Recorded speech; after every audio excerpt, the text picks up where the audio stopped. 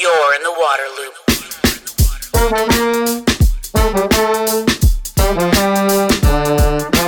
Water loop, water loop, water loop. Waterloop is made possible in part by grants from Spring Point Partners and the Walton Family Foundation. Water loop, water loop, water loop. Hi, this is Travis with Waterloop. Water conservation is very important to me, and I bet it is to all of you. That's why I use High Sierra shower heads in my house, and I'm so happy to have them as a supporter of this podcast. High Sierra carries the EPA WaterSense label for efficiency and uses 40% less water than conventional low-flow shower heads. 40%. The model I have uses just 1.5 gallons per minute. And because of their unique nozzle design, it's patented. Nobody else has it. It maximizes efficiency of water and energy use, but doesn't sacrifice on performance. You still get a powerful shower. Use promo code LOOP20 for 20% off at highsierrashowerheads.com. Water loop, water loop, water loop. The Waterloop podcast is sponsored by Flume. It's the perfect device for tracking your home's water use in real time on your smartphone. It's so easy to use. You just attach a small device to your water meter using a band, the same way you put a watch on your wrist. Then you connect to Wi-Fi, you download the app, and you're up and running. It's as simple as that. You don't need a plumber. You don't need to cut into any of your pipes or water lines. Very easy to set up. Then you can set water budgets, how much you want to use each day or week. It'll keep track of that. It'll tell you what's going on in your house with water use minute by minute. It'll send alerts to you if there's excessive water use or if it suspects a leak. In fact, when I installed Flume at my house, it told me almost right away about a leak. I was losing 1 gallon of water every 6 minutes. I'm honestly not sure when I would have found that without Flume. You can use promo code WATERLOOP for 10% off at flumewater.com. You're in the water loop.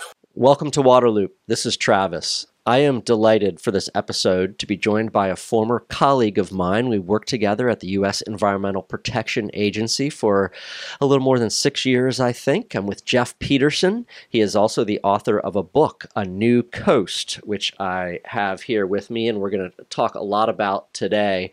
But Jeff, it's really good to see you again. And it's great to talk to you, Travis. It's been too long since we worked at EPA, and I look forward to chatting today.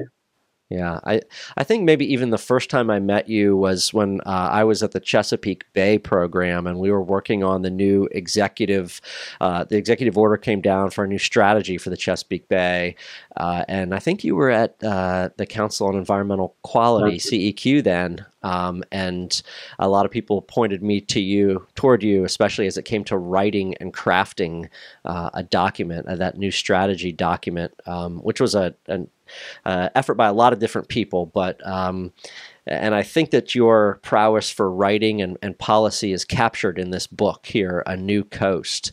Of all the things you could have written a book about after leaving EPA, why did you choose this?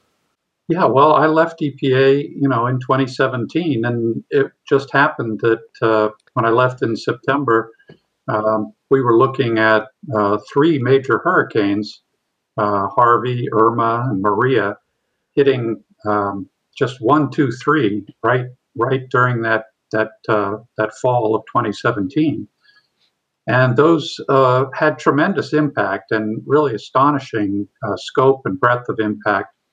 And I knew from the work I had been doing at EPA that storms and sea level rise in working together were a huge risk to the coast, but those 3 storms working together really kind of got my attention, and I felt like, well, it's really important to think about what can be done, what the government can do, state, local, but also federal government can do to get better prepared for these storms and the rising sea level that's coming along behind them.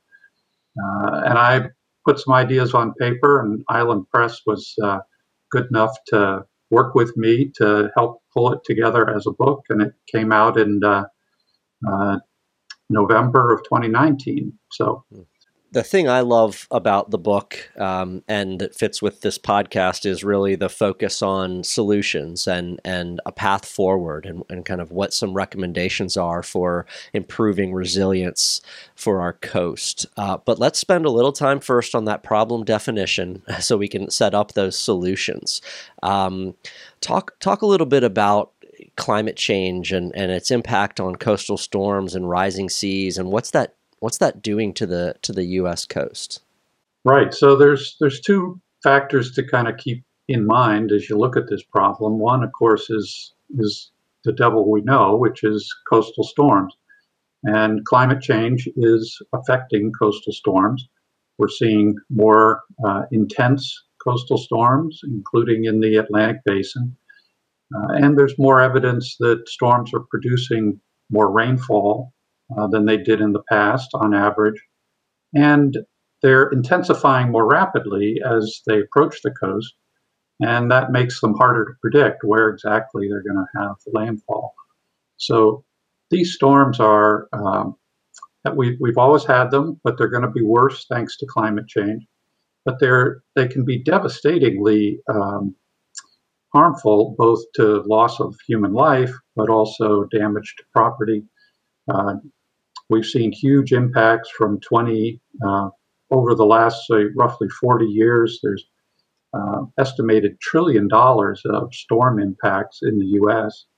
Hurricane Harvey by itself was $125 billion damage. So those were really important impacts, and a lot of those damages are storm surge related. So you add that to that sea level rise, and you get a real 1-2 punch. And in the future, coming decades, that's going to make those losses that we've seen go even worse. Yeah. Well, since I left D.C., I've relocated to Wilmington, North Carolina. Our state hockey team is the Carolina Hurricanes for a reason. The past 3 hurricane seasons here, we've had hurricanes hit. We had Florence in 2018. We had Dorian in 2019, and we had a little clipper, if you will, Isaias, come through this past year. So I chose to live here by the coast. I knew what was going on, but I have seen firsthand that hurricane just push on the East Coast for sure. How is the nation really unprepared for coastal storms and rising seas? So there's sort of 2 questions you have to ask there. One is, are the programs that we have put in place to deal with particularly coastal storm disasters and other related impacts, are they helping us, or maybe are they actually causing some problems? And it turns out that the 2 biggest programs in this area, the National Flood Insurance Program and our disaster relief programs, they do a lot of good, but they're also making it harder in some ways to be well prepared for coastal storm surge and related sea level rise impacts. In the case of the flood insurance program, by providing subsidized federally available flood insurance for people who are living in coastal areas at risk both of storm surge but also in the future sea level rise, we're really sending them the wrong message that it's safe to live in these areas, or they might conclude that because the government's supporting them in doing that. And we need to turn that message around. And in the case of disaster relief programs, we as a country have been incredibly generous in responding when disasters happen and helping communities and individuals get back on their feet. At the same time, we haven't invested enough in preparing for these disasters and making sure that we minimize the impacts when disasters do happen. And we can do so much better by taking some of the money that we're investing in the after the storm relief costs and putting it more upfront into avoiding the damages and preparing for these risks in the first place. So if we could just fix those two existing programs, we would be much better prepared. Hmm. In addition, we have other valuable programs like the Coastal Zone Management Program, the Coastal Barriers Resources Act, the National Estuaries Program, which you and I remember from EPA, that are doing good things here, but most of them were designed and set up prior to a real understanding of what impact sea level rise is going to have on the coast. So they're not really organized to deal with sea level. So we don't have a good stable of programs designed to deal with the risks that we understand better today. And we need to update and amend and extend those programs. Yeah, every time you see a hurricane hit or one of these things, there's a pretty much Congress in quick form, right, authorizes, or maybe I don't know if it's the federal government, they provide a lot of money, a big check right away goes out, instead of maybe following that old adage of an ounce of prevention being worth more than a pound of cure. Another place this burden falls is on states and municipalities and even the business community. How do they struggle right now with the forces that are acting on our coast? Well, there's a lot of creative work going on in the states and in some local governments, and even some businesses are increasingly conscious of the risk to physical assets on the coast. I guess I could just mention a couple of states, I think, that have done a pretty good job of looking at the problem and beginning to kind of put together measures to be better prepared. California has done a pretty commendable effort. Over on the East Coast, a state like Maryland has actually done a pretty good job of understanding the risks and putting programs in place to be better prepared, as have some other states. But not every state is moving along that track equally successfully, and some are kind of lagging behind. And as a country, to be better prepared, we really need to bring all the states along. And states need to be working with local governments and supporting their local governments in these efforts. And there are individual cases of local governments that have really grabbed a hold of these problems, including sea level rise. Communities like Charleston have actually put good plans together and are working with the federal government to explore what they can be doing in terms of protection and other measures. So there are good news stories to tell. But there are also a lot of communities that are really not prepared and not even really understanding the risks that they're facing. And again, the job is, I think, to bring the whole country more along, not to have a few outstanding success stories seem like they're bringing a solution to the entire country when they're not yet. Yeah. Well, I know with Charleston, I mean, I've kind of followed the news lately where they're looking to build a big seawall even. And, so they are being proactive, but boy, the investment that's required for that and the work that's required, and that's incredible. So the solution side, again, this is what I really like about your book, A New Coast, is that after you comprehensively lay out the problems that are out there, you make some solid, tangible, specific recommendations for ways to try to address some of this and build a new coast, if you will. So let's start working through those. A framework for a national storm and sea level rise program. What would the parts of that look like? Yeah, so let me just give you the sort of high level tour of some of the key elements. The first one is kind of an easy one. It's just providing some better federal leadership.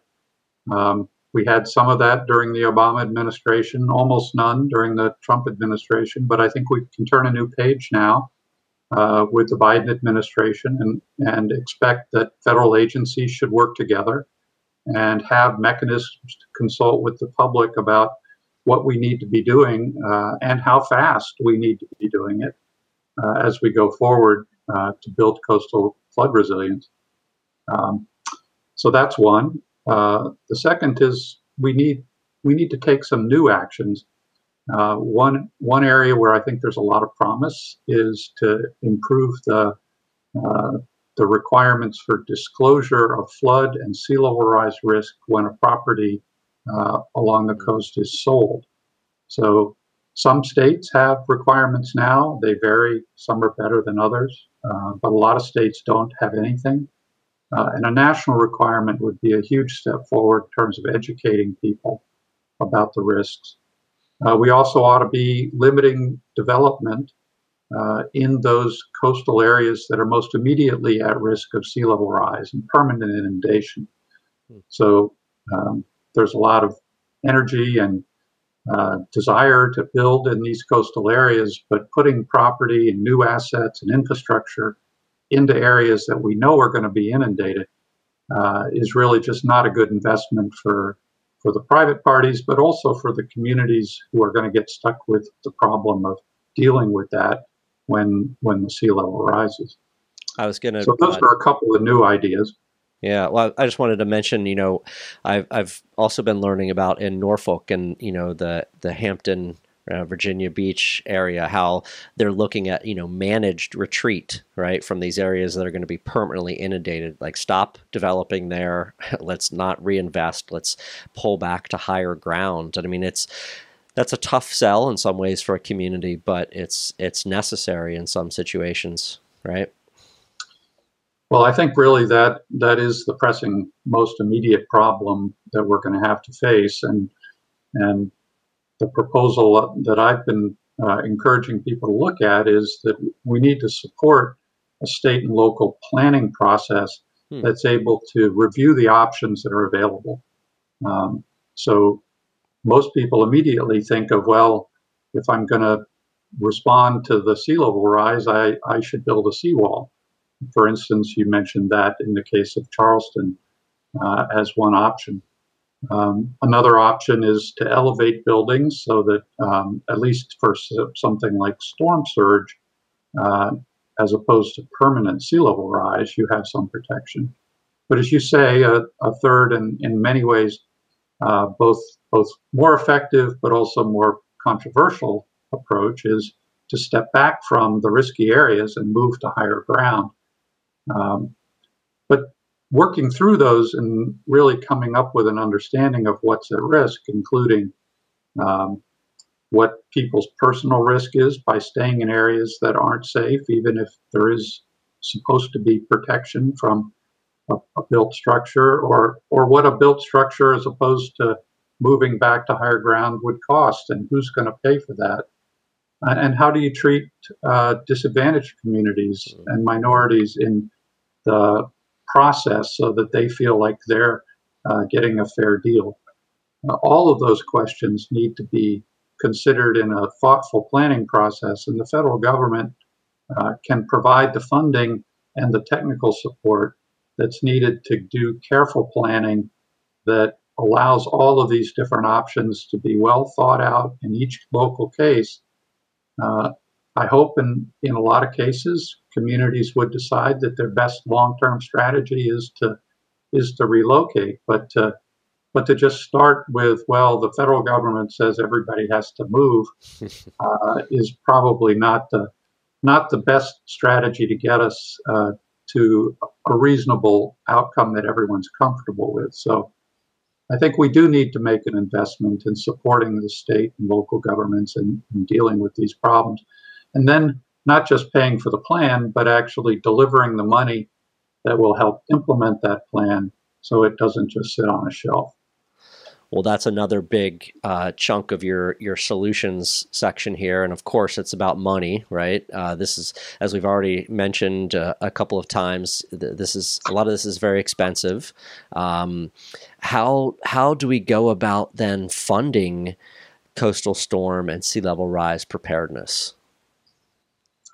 Well, there are a couple things to think about here. One is that when you think about federal expenditures and what we put out annually in terms of the federal budget in a program like this, um, I think it's important to keep in mind that we're trying to make an investment that's going to save us money in the long run. And when we look at the costs of uh, the storms and driven more ultimately by higher sea levels, we see that those costs are estimated by the Congressional Budget Office to be as high as $20 billion annually. So an investment, even if it were several $1 billion or even as much as $10 billion a year in better preparing the coast would save the federal government money, not to mention save local communities and individuals living in coastal communities a lot of heartache, a lot of damages, a lot of rebuilding if we could get a good plans in place and implement them. So I think really what we need to do is convince the Congress that this is a good investment to put money into dealing with this problem up front rather than put twice or three times the amount of money into building it back several times over again in the context of disaster relief. Yeah. Would you mention it was like $1 trillion over the past couple decades that have been spent on some of these coastal disaster responses and rebuilding. So there you go. If you can cut down on that by spending on prevention and adaptation, that's worthwhile.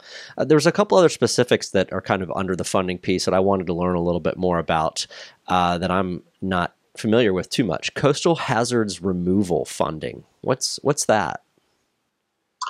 Right. So when you look along the coast, you'll see some areas that are pretty well developed right up to the high tide line and are at a low elevation and are exposed to storms, but also to the sea level rise that we're going to be seeing, which we're looking at, anywhere in the nature of 2 to 3 feet by 2050 and 3 to 6 feet by 2100. So those properties are at risk of being abandoned as the sea level rises. They are served by water systems, they're served by electric power, they're served by roads. It's going to be increasingly hard to maintain those services as sea level rises. And ultimately, people will have to leave those houses. And as the water comes in, we really don't want to leave infrastructure, including buildings, just standing in 3 feet of water. We need to tear them down and remove that. So that's basically a big decommissioning job. And that's going to be a big cost to the federal government, pretty much any way you look at it. Yeah. I guess a related one, I'm curious about Coastal Property Price Stabilization Fund. I assume this is kind of about the way real estate on the coast and so forth is. What's going on there, and what would be a good approach? Right. So there are somewhere in the nature of 2 million individual residential properties at risk in the 3 to 4 foot sea level rise scenario. And the individuals who own those properties have a tremendous amount of money wrapped up. Their personal finances many times are pretty much dependent on the value of their home. Right now, we're already seeing declines in the value of coastal property because the risks are becoming more and more evident. And so people are at risk of either they're selling now and getting what they can get for their property, or they're holding on in the hopes that maybe it won't be so bad, or maybe someone will come along and offer to buy the property later. The federal government needs to provide a little bit of a buffer to not just the individual homeowners, but because communities rely on property taxes for many of these properties. A loss of the property and its ability to pay property taxes is going to hurt the local community. So what we'd like to do, and what I've been proposing, is that the federal government get out front of this problem instead of doing buyouts only after the storm has come and destroyed your property, we should be doing buyouts more proactively so that we purchase properties that we know are in the long term going to be at risk of inundation by sea level rise, but aren't at an immediate risk. It may be 30 or 40 years out, but we can buy the property now with debt financing from the federal government and have that property stay on the books as a lease back to the homeowner if they want to stay while it's still safe, or perhaps as something that's available as a lease to another personal property owner. And some of that money would be repaid. So it'd be like a revolving fund. For instance, we have revolving funds for municipal sewage treatment plants, but this would be more for an individual property, and the government would be repaid and then loan that money out again to other properties that are further back, but as sea level rises will increasingly be at risk. Very, very interesting. I guess the last part of your book is where you really talk about the elements that need to come together to launch this campaign for a new coast. And I'm always curious about who needs to be involved to make something like this happen. You call it the cast of key players. Who needs to be on this? Yeah, so it's going to take a big kind of cooperative effort to convince Congress and state and local governments to really come to grips with this problem. I think there are a lot of people who have an important role to play. The academic community, for instance, the Sea Grant program has tremendous kind of capacity across the coast to help explain these issues and think through solutions.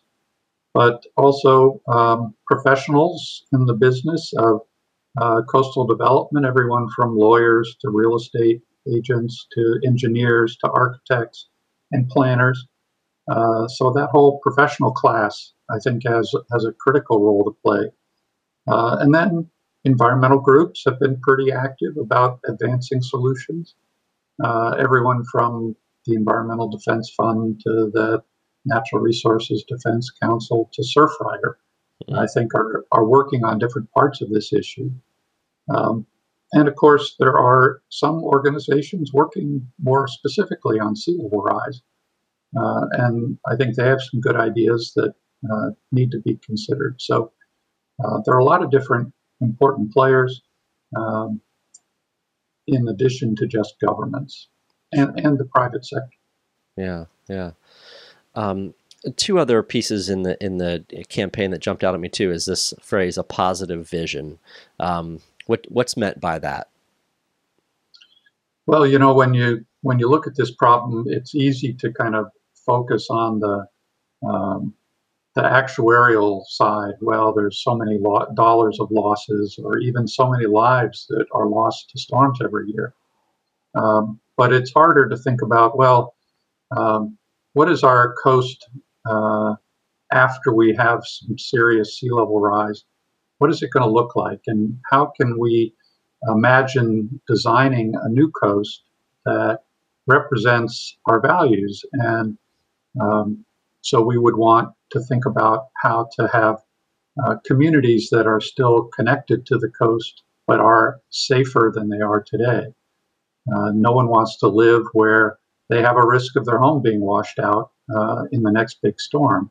So I think we can have safer communities, but we can also have communities where ecosystems are better protected, wetlands and marshes and beaches. We need to do more to make sure those systems are safe and functional and sustained as a result of sea level rise. So we also need to think about disadvantaged communities and how to make sure that not just we don't have solutions that just work for the wealthier people in a community, but work for everyone. So things like making sure that a new coast has amenities like better access to the coast than maybe we've had in the past, are all possibilities that can I think, encourage everyone to think about, well, this isn't just all bad news. There are some good news things that can happen as this transition is forced on us that can actually work to our benefit if we start now to think through how to make that happen. A lot of positive opportunities, right? And then the last one, citizen action. This is a big project. This is a big task. You mentioned a lot of the in addition to government, the nonprofit community and the business community and all these and experts in environmental planning all need to be part of this. Why is there need to be citizen action, and what role is there for citizens in transforming our coast? Well, I think citizens really are a critical part of the equation, and we're not going to get a successful transition to a new coast without citizens who love the coast and who live along the coast taking a really active and informed role. So really the first thing citizens can do is educate themselves about, well, what is the sea level rise risk and what is it in my community? Because it's not the same everywhere. It does vary along the coast. And then work within your community to help others become better educated, and also to think about, well, what could we do as a community? But as an individual, if you're a professional, for instance, a lawyer or a planner or an architect, you can actually help by bringing understanding of these coastal risks to the jobs that you're working on. If you're someone who has some money and you invest in businesses and own stock, you can push for corporate disclosure of what some of the risk of sea level rise and storms are to the physical assets of the companies you own stock in. And probably one of the key things is just to be articulate in understanding and supporting remedies at the local and state level, and calling your congressman to say, you need to do more about this, and we on the coast need your help to think through these problems, and we don't want to just spend a lot of money on our own interest. We think that we can get a better coast that is going to cost the federal government a lot less in the future in terms of reduced costs from storms and other impacts if we do this right. So we need your help. Yeah. Well, Jeff, I'm so glad we caught up. Your book it's just a wealth of information. I think that the current administration could pick it up and take that framework section and just say, let's go. Let's just start checking this stuff off and going for it. But yeah, really appreciate your time. I hope people pick up the book, and I hope you keep doing well. Well, thank you very much, Travis, and same to you. It's been great chatting with you. Waterloop, waterloop, waterloop. Thanks, everyone, for listening to today's episode. A special thanks to Waterloop supporters Spring Point Partners and the Walton Family Foundation. The Waterloop podcast is sponsored by High Sierra Showerheads, the smart, stylish way to save energy, water, and money while enjoying a powerful shower. Save 20% with promo code WATERLOOP at highsierrashowerheads.com. Waterloop is also sponsored by Flume, the smart water monitor that tracks your home's water use in real time and provides data on your smartphone. Save 10% with promo code WATERLOOP at flumewater.com. If you like Waterloop, please subscribe to the YouTube channel or your favorite podcast platform. Follow us on social media and visit waterloop.org to sign up for updates. Waterloop, waterloop, waterloop.